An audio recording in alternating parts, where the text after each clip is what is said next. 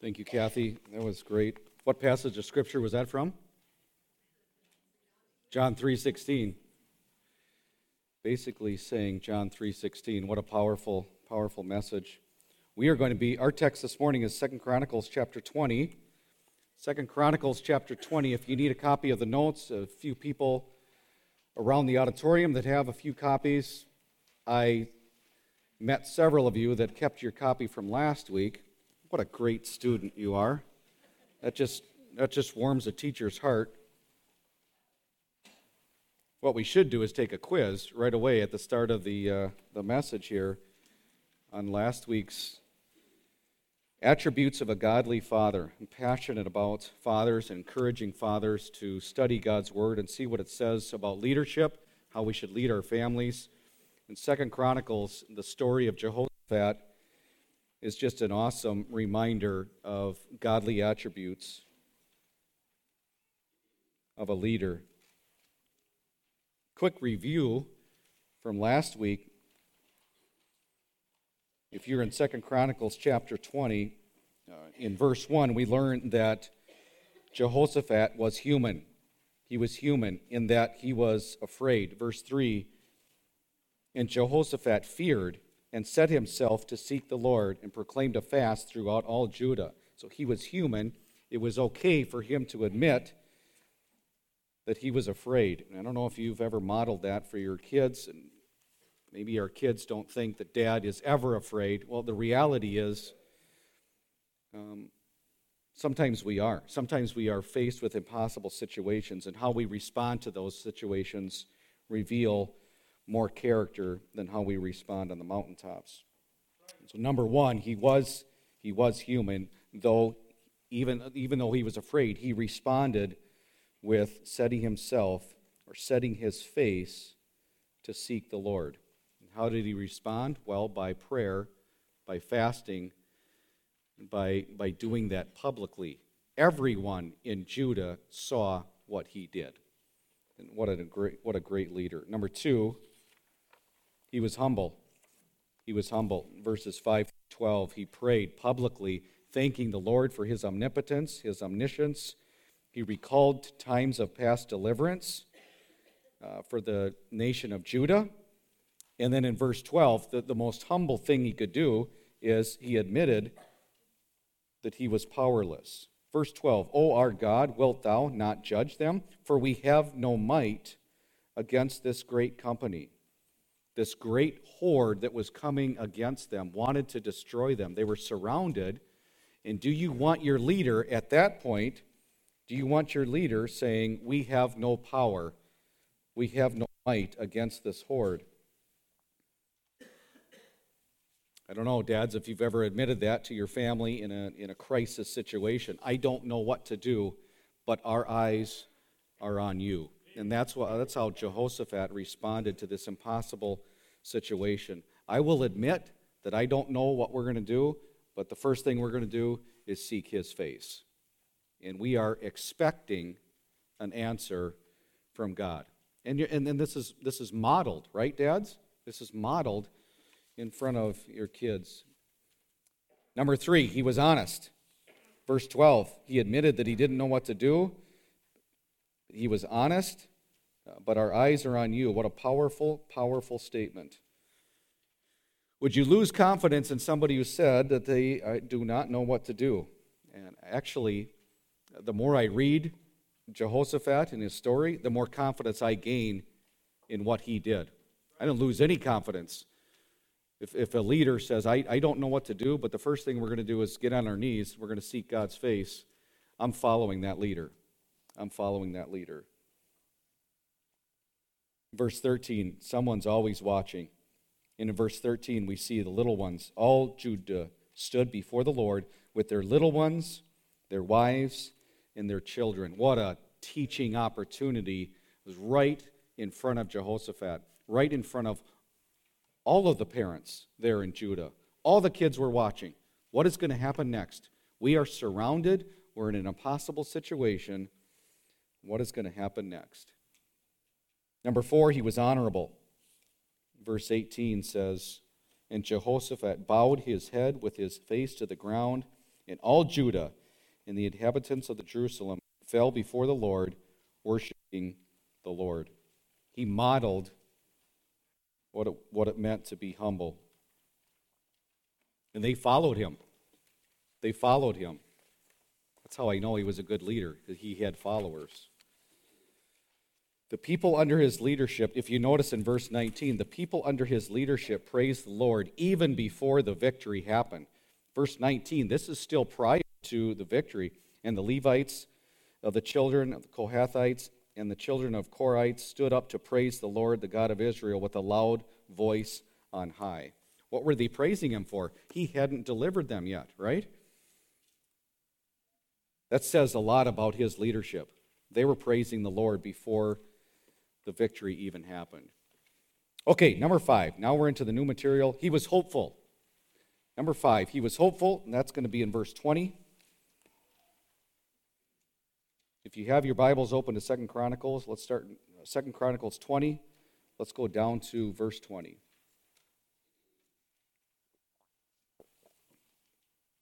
And they rose early in the morning and went forth into the wilderness of Tekoa. And as they went forth, Jehoshaphat stood and said, Hear me, O Judah, and ye inhabitants of Jerusalem, believe in the Lord your God, so shall ye be established. Or, in other words, so shall you be successful. Believe his prophets, so shall ye prosper. Sometimes people need to be reminded of this, don't they? Sometimes your family needs a leader that is going to put his hope in the Lord. And what is Jehoshaphat saying here? What's the key? What's the key to success? Putting our hope in the Lord. So I picture a coach speaking to his team maybe right before an impossible game, a really tough game. We had one of these yesterday. We went to a tournament down in St. Francis, Minnesota with our boys basketball team. 9 o'clock in the morning. Who plays basketball at 9 o'clock in the morning? It was just brutal. And, of course, the kids are up all night swimming in the pool, dunking each other. So they were just rip-roaring, ready to go in the morning. This was the number one team in our conference. And as a coach, I needed to be hopeful. I need to exude confidence. And sometimes our families need that. A lot of times our families need that. There's just drama. There's things that weigh us down and despair. And we, as dads, need to exude confidence. In who? In us? No. Confidence in the Lord. And that's what he was saying to the inhabitants of Judah here prior to the battle. Believe. Believe that the Lord is going to deliver us. And he gave them confidence. They did win. And they needed to see that. They needed to see that modeled prior to the victory. Prior to the victory, his people needed to see it modeled. In 1997, the Journal of American Heart Association reported on some pretty remarkable research. The study found that people who had high levels of despair had a 20% greater occurrence of the narrowing of the arteries. There's a medical term for that. I couldn't pronounce it, so I just called it the narrowing of the arteries. 20% greater occurrence than optimistic people. This is the same magnitude of increased risk that one sees in comparing a pack-a-day smoker to a non-smoker. In other words, despair can be as bad for your health as smoking a pack a day. Despair is hard on your physical health. Despair is also hard on your spiritual health. And dads, are we hope dealers? Hope dealers. Is that what we do for our families? And they need it. Our families need us to be hope dealers. So number 5, he was hopeful. Number 6, he was flexible. Now, for those who are OCD and you were thinking that was going to be an H, I apologize. I couldn't think of an H. I battled and battled. In fact, I'll just tell you up front, 6 through 8, none of them are going to be H's. I could only stay with the H theme for so long before I ran out of words. I am really sorry, but number 6 is flexible. No more H's. Life always has a plot twist, doesn't it? Life throws you curveballs. And dads, how do we respond to the curveballs? Do we roll with it? Are we submissive to God? Are we obedient even though we may not understand it? Even though God's plan sometimes seems hilarious, are we still obedient? Let's go to verse 21. Let's pick up the story. And when he had consulted with the people, he appointed singers unto the Lord, and that should praise the beauty of holiness as they went out before the army, and to say, Praise the Lord, for his mercy endureth forever. So he consulted with his people. I'm assuming those were military strategists, right? The people that he's consulting with. Like, how are we going to go into this battle? And here's the plan that he came up with. And can you picture him in front of the people of Judah saying, we have just concluded our meeting. All the top brass in the military got together and we talked strategy, and here's our plan. Are you ready? We're going to send the choir in first. That's the plan. The choir first. Now, would you lose confidence in your leader if that's the military strategy that they came up with? Why would God have them do that? And we have enough trouble getting people to sing in the choir anyway, right? Why send them into battle first? That's going to hurt our attendance in the choir. That's hilarious. That, Lord, you can't be serious. That plan is not going to work. That doesn't make any sense. Do you only obey when it makes sense? Dads, do you only obey when it makes sense? No, a lot of times we have to obey even though it doesn't make sense. And of course, in this case, sending the choir in first, that doesn't make sense. Just to be sure, though, I did some reading on a syllabus that I found from the U.S. Naval War College. Here's the name of the class: Joint Professional Military Education, Phase 1, Intermediate Level Course. What an interesting course. I got a hold of the syllabus online, and the title of this chapter was Strategy in War. And I found in there on page 167, send the choir in first. That's what it said. No, it didn't. That's not any kind of strategy. No war strategy course would say, army in the back, let's send the choir in first. But why would God do that? Why would God do that? Because he wants to show himself mighty. He wants to see if Jehoshaphat is going to obey. And what would happen if they didn't send the choir in first? What would happen if Jehoshaphat said, no, I know better than this. I'm going to send the army in first. Chances are they would be destroyed. It's a test. It's a test to see if the leadership was going to obey. And of course he did. So number 5, he was hopeful. Number 6, he was flexible. What's the opposite of flexible? Rigid, right? Rigid. And Dad, sometimes we have to roll with it. Sometimes we have to be flexible. Sometimes the plans that we came up with are not God's plans, and we have to adjust. Does he have to adjust? No. We adjust to him. All right, number 7, he was grateful. He was grateful. And boy, if you can come up with an H word for flexible and grateful, I'd love to hear it, because I was in the thesaurus all week, and I couldn't come up with one. But maybe some of you wordsmiths would be able to do that. So the next time I give this message, we can have H's all the way down through. But let's read the background here now, verses 22 through 26. Let's see what happens. And when they began to sing and to praise, the Lord set ambushments against the children of Ammon, Moab, and Mount Seir, which were come against Judah, and they were smitten. So when the choir began to sing, what happened? The people started fighting each other. They started fighting each other. How bad did that sound? How bad was the choir? People wanted to kill each other after listening to that choir.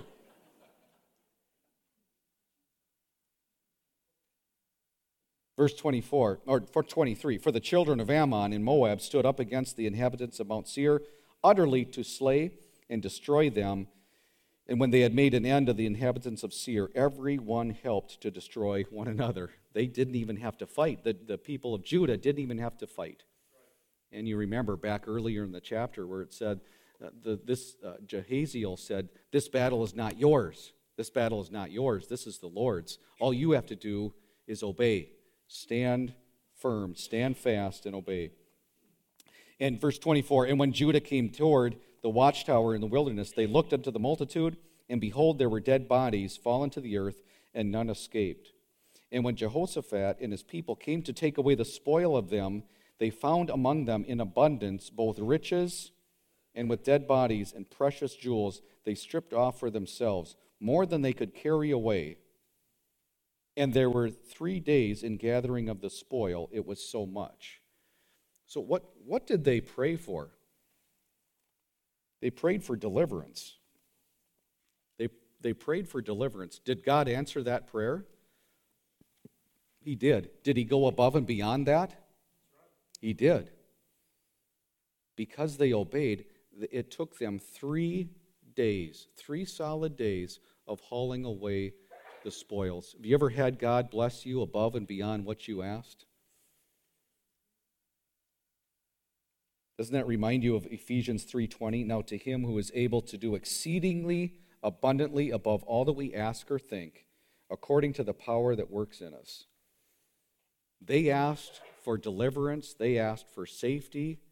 They did things right in the right order. They prioritized seeking his face first, and God blessed them way above what they even asked for. Don't be surprised. Don't be surprised, dads, if that happens. So 26, and on the 4th day, here comes the grateful part. On the 4th day, they assembled themselves in the valley of Barakah, for there they blessed the Lord. Therefore, the name of the same place was called the Valley of Barakah unto this day. And when they returned, every man of Judah and Jerusalem and Jehoshaphat was in the forefront of them, to go again to Jerusalem with joy, for the Lord made them to rejoice over their enemies. He stopped and he gave thanks. He stopped and blessed the Lord after the victory, after the dust had settled. Do you ever forget? Do you ever have a temporary condition of amnesia after the Lord blesses you? Yeah, and I have fallen into that trap as well. But he stopped and he said, "Thank you, Lord, for delivering us." And notice he didn't do that privately. I love how verse 27 says, and there returned every man of Judah, and Jehoshaphat was where? He was in the front. He was the one leading this thanksgiving, this time of blessing the Lord, this time of recognizing where these blessings came from. Boy, dads, I hope we're doing that. I hope we're doing. Shame on us if we are, after God delivers, God answers our prayer, maybe not in the fashion that we would want them, but God intervenes and answers our prayer. Are we stopping and leading our family? Notice I said leading our family in a time of praise and recognizing where that success came from. I like that strategy in 26 and 27. He didn't tell him to do it. He led the way. Amen, dads? He led the way in giving thanks. Are we modeling gratefulness? So number 5, he was hopeful. Number 6, he was flexible. Number 7, Jehoshaphat was grateful. And number 8, he was at peace. He was at peace.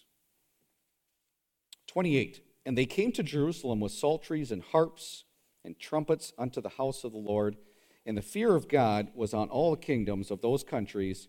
They had heard and fought against the enemies of Israel. So the realm of Jehoshaphat was quiet, for his God gave him rest round about.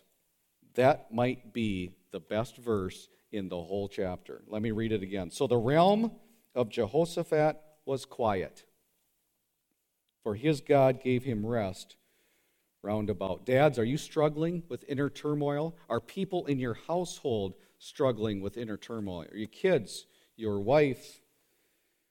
Follow his example in finding peace. He was afraid, but he sought the Lord.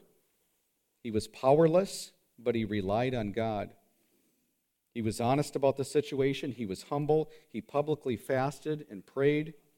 He believed God would hear him. He obeyed, get this, even though it didn't make sense. He obeyed even though it didn't make sense. And the end result of all of that, what was the end result? Peace. Not just for him. That's the cool part. Not just for him.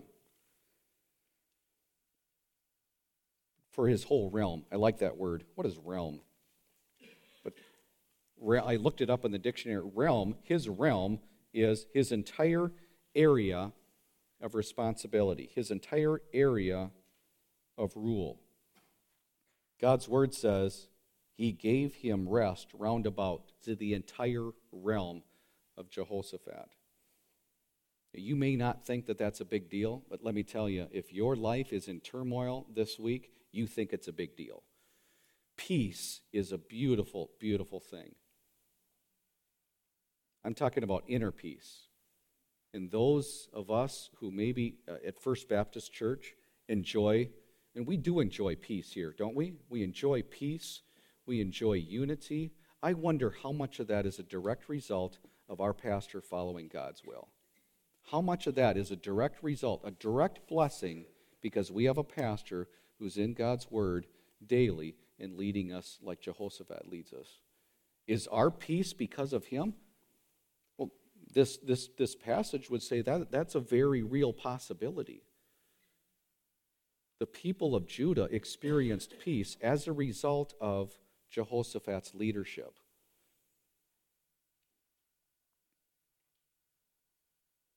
How many people was that? I looked up, I tried to see how many people were under his leadership. I could only find how many were in his army. It was over 1.1 million just in his army. Just in the armed forces. So who knew how many people he had under his total rule? Millions of people. And so the realm of Jehoshaphat was quiet, for his God gave him rest round about. Your realm might be much smaller than that.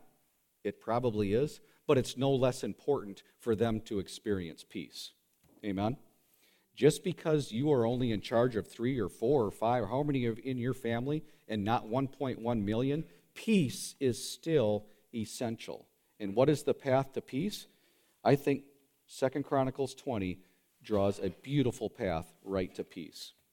All of those things that we talked about, being grateful, being humble, seeking God, fasting and praying, admitting that we're afraid, admitting that we don't know what to do, but we're going to seek his will. All of that was the precursor to peace. Folks, there's no shortcuts, though. There's no shortcuts to peace.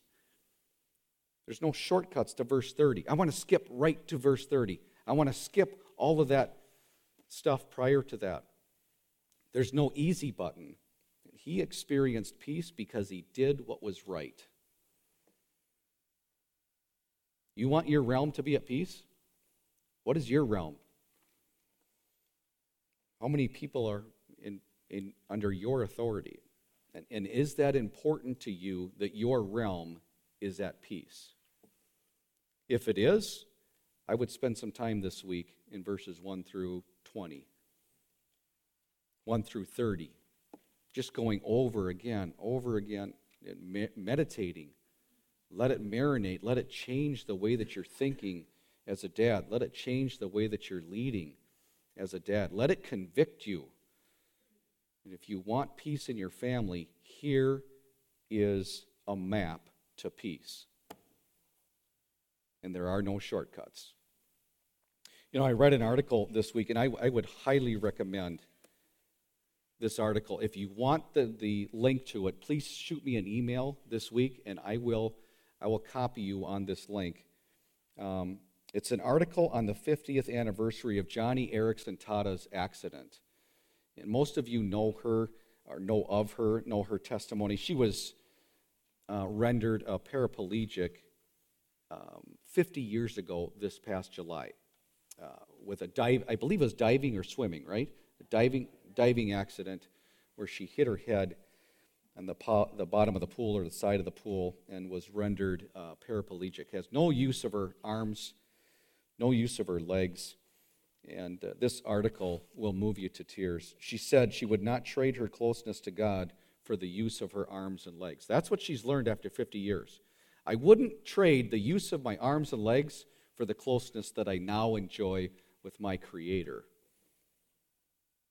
And the quote that stood out the most, and this convicted me as a dad, when the devil insists God's people only serve him when life is easy, I have the high honor of proving him wrong. When the devil insists God's people only serve him when life is easy, I have the high honor of proving him wrong. Has anyone lived a harder life than Joni Eareckson Tada? Probably not. And she goes on to say, to be on the battlefield when the mightiest forces in the universe converge in warfare, by God's grace, I'm all in. That's what she said. A paraplegic in a wheelchair, when it comes to the battlefield where the mightiest forces, God's forces, Satan's forces, converge, I'm all in. Man, dads, we would be well to respond like this frail woman in a wheelchair. Because when it comes to the forces, the mightiest forces in the universe, God's forces, Satan's forces, where do they converge? In your family. They converge in your family. Wake up, America. This is what's happening under our noses, under our watch. That's where they converge, to go for the hearts of your kids and my kids. And we would be well to go all in. Not in our power, not in our strength, but in His. Can you say that? Can I say that as a dad? And when I have read that, I bet no less than 10, 12 times over this week, and every time I read it, I'm convicted. Every time I read that article, I'm convicted. To see what that lady did in a lifetime without the use of her arms and legs, just in the power of God, is just an amazing thing. And I want to do that. I want to do that for my family. I want to do that for my wife, my kids. Not sit on the sidelines. Not wonder what happened when it's all over. Not wonder what could I have done differently, but to jump in the game. And when those forces come together in that battlefield, are you there? Are you willing to fight? And again, I wish I had better news, but there is no easy button. There is no way to skip the hard work. Can I also encourage you with this? The battle is not yours. The battle is not yours. The battle is God's. And just like Jehoshaphat needed to learn to give that to God, so do we. As much as we want to manipulate and control the outcome of our family, we cannot. The battle is not yours. The battle is His. But are you giving that authority to Him? Boy, dads, I don't know about you, but I've been convicted by this. I hope you have as well. I hope your study of 2 Chronicles does not stop here. I hope it is something that you consider weekly, if not daily, at least for the next couple of weeks. There's a lot more truth to pull out of there. It's a very, very rich passage. And let God's Word convict you to make changes in your own heart. Let's pray. Father, some of this has not been easy to hear. Some of it's been very convicting. There might be some, along with the person behind the pulpit, that have regret about things that we missed. And Lord, your grace is sufficient. Even in the midst of our failures as dads, your grace is sufficient. We thank you for that. These principles, these 8 principles, these timeless principles that we pulled out of 2 Chronicles, would you keep them ever before us? Would you convict us on the ones that we need to make into habit on a daily and weekly basis, just like Jehoshaphat did? Help us to be humble. Help us to be hopeful, to cast hope and vision to our families that God can deliver us. Lord, help us to be fasting and praying as dads, to be flexible, to obey even when it doesn't make sense, even when there's a plot twist, even when there's things that don't add up, humanly speaking. Lord, help us to obey. And my prayer, my challenge is that you would protect the families at First Baptist Church. Put a hedge of protection around us. Lord, raise up leaders that want to stand on the wall and fight for their families. We ask this in your name. Amen.